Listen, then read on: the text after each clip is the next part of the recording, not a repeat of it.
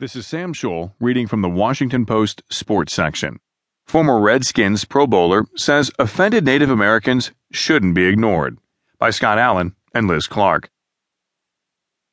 Former Redskins Pro Bowl offensive lineman Trey Johnson, a self-described skeptic by nature, didn't think about the Redskins team name during his playing days from 1994 to 2002,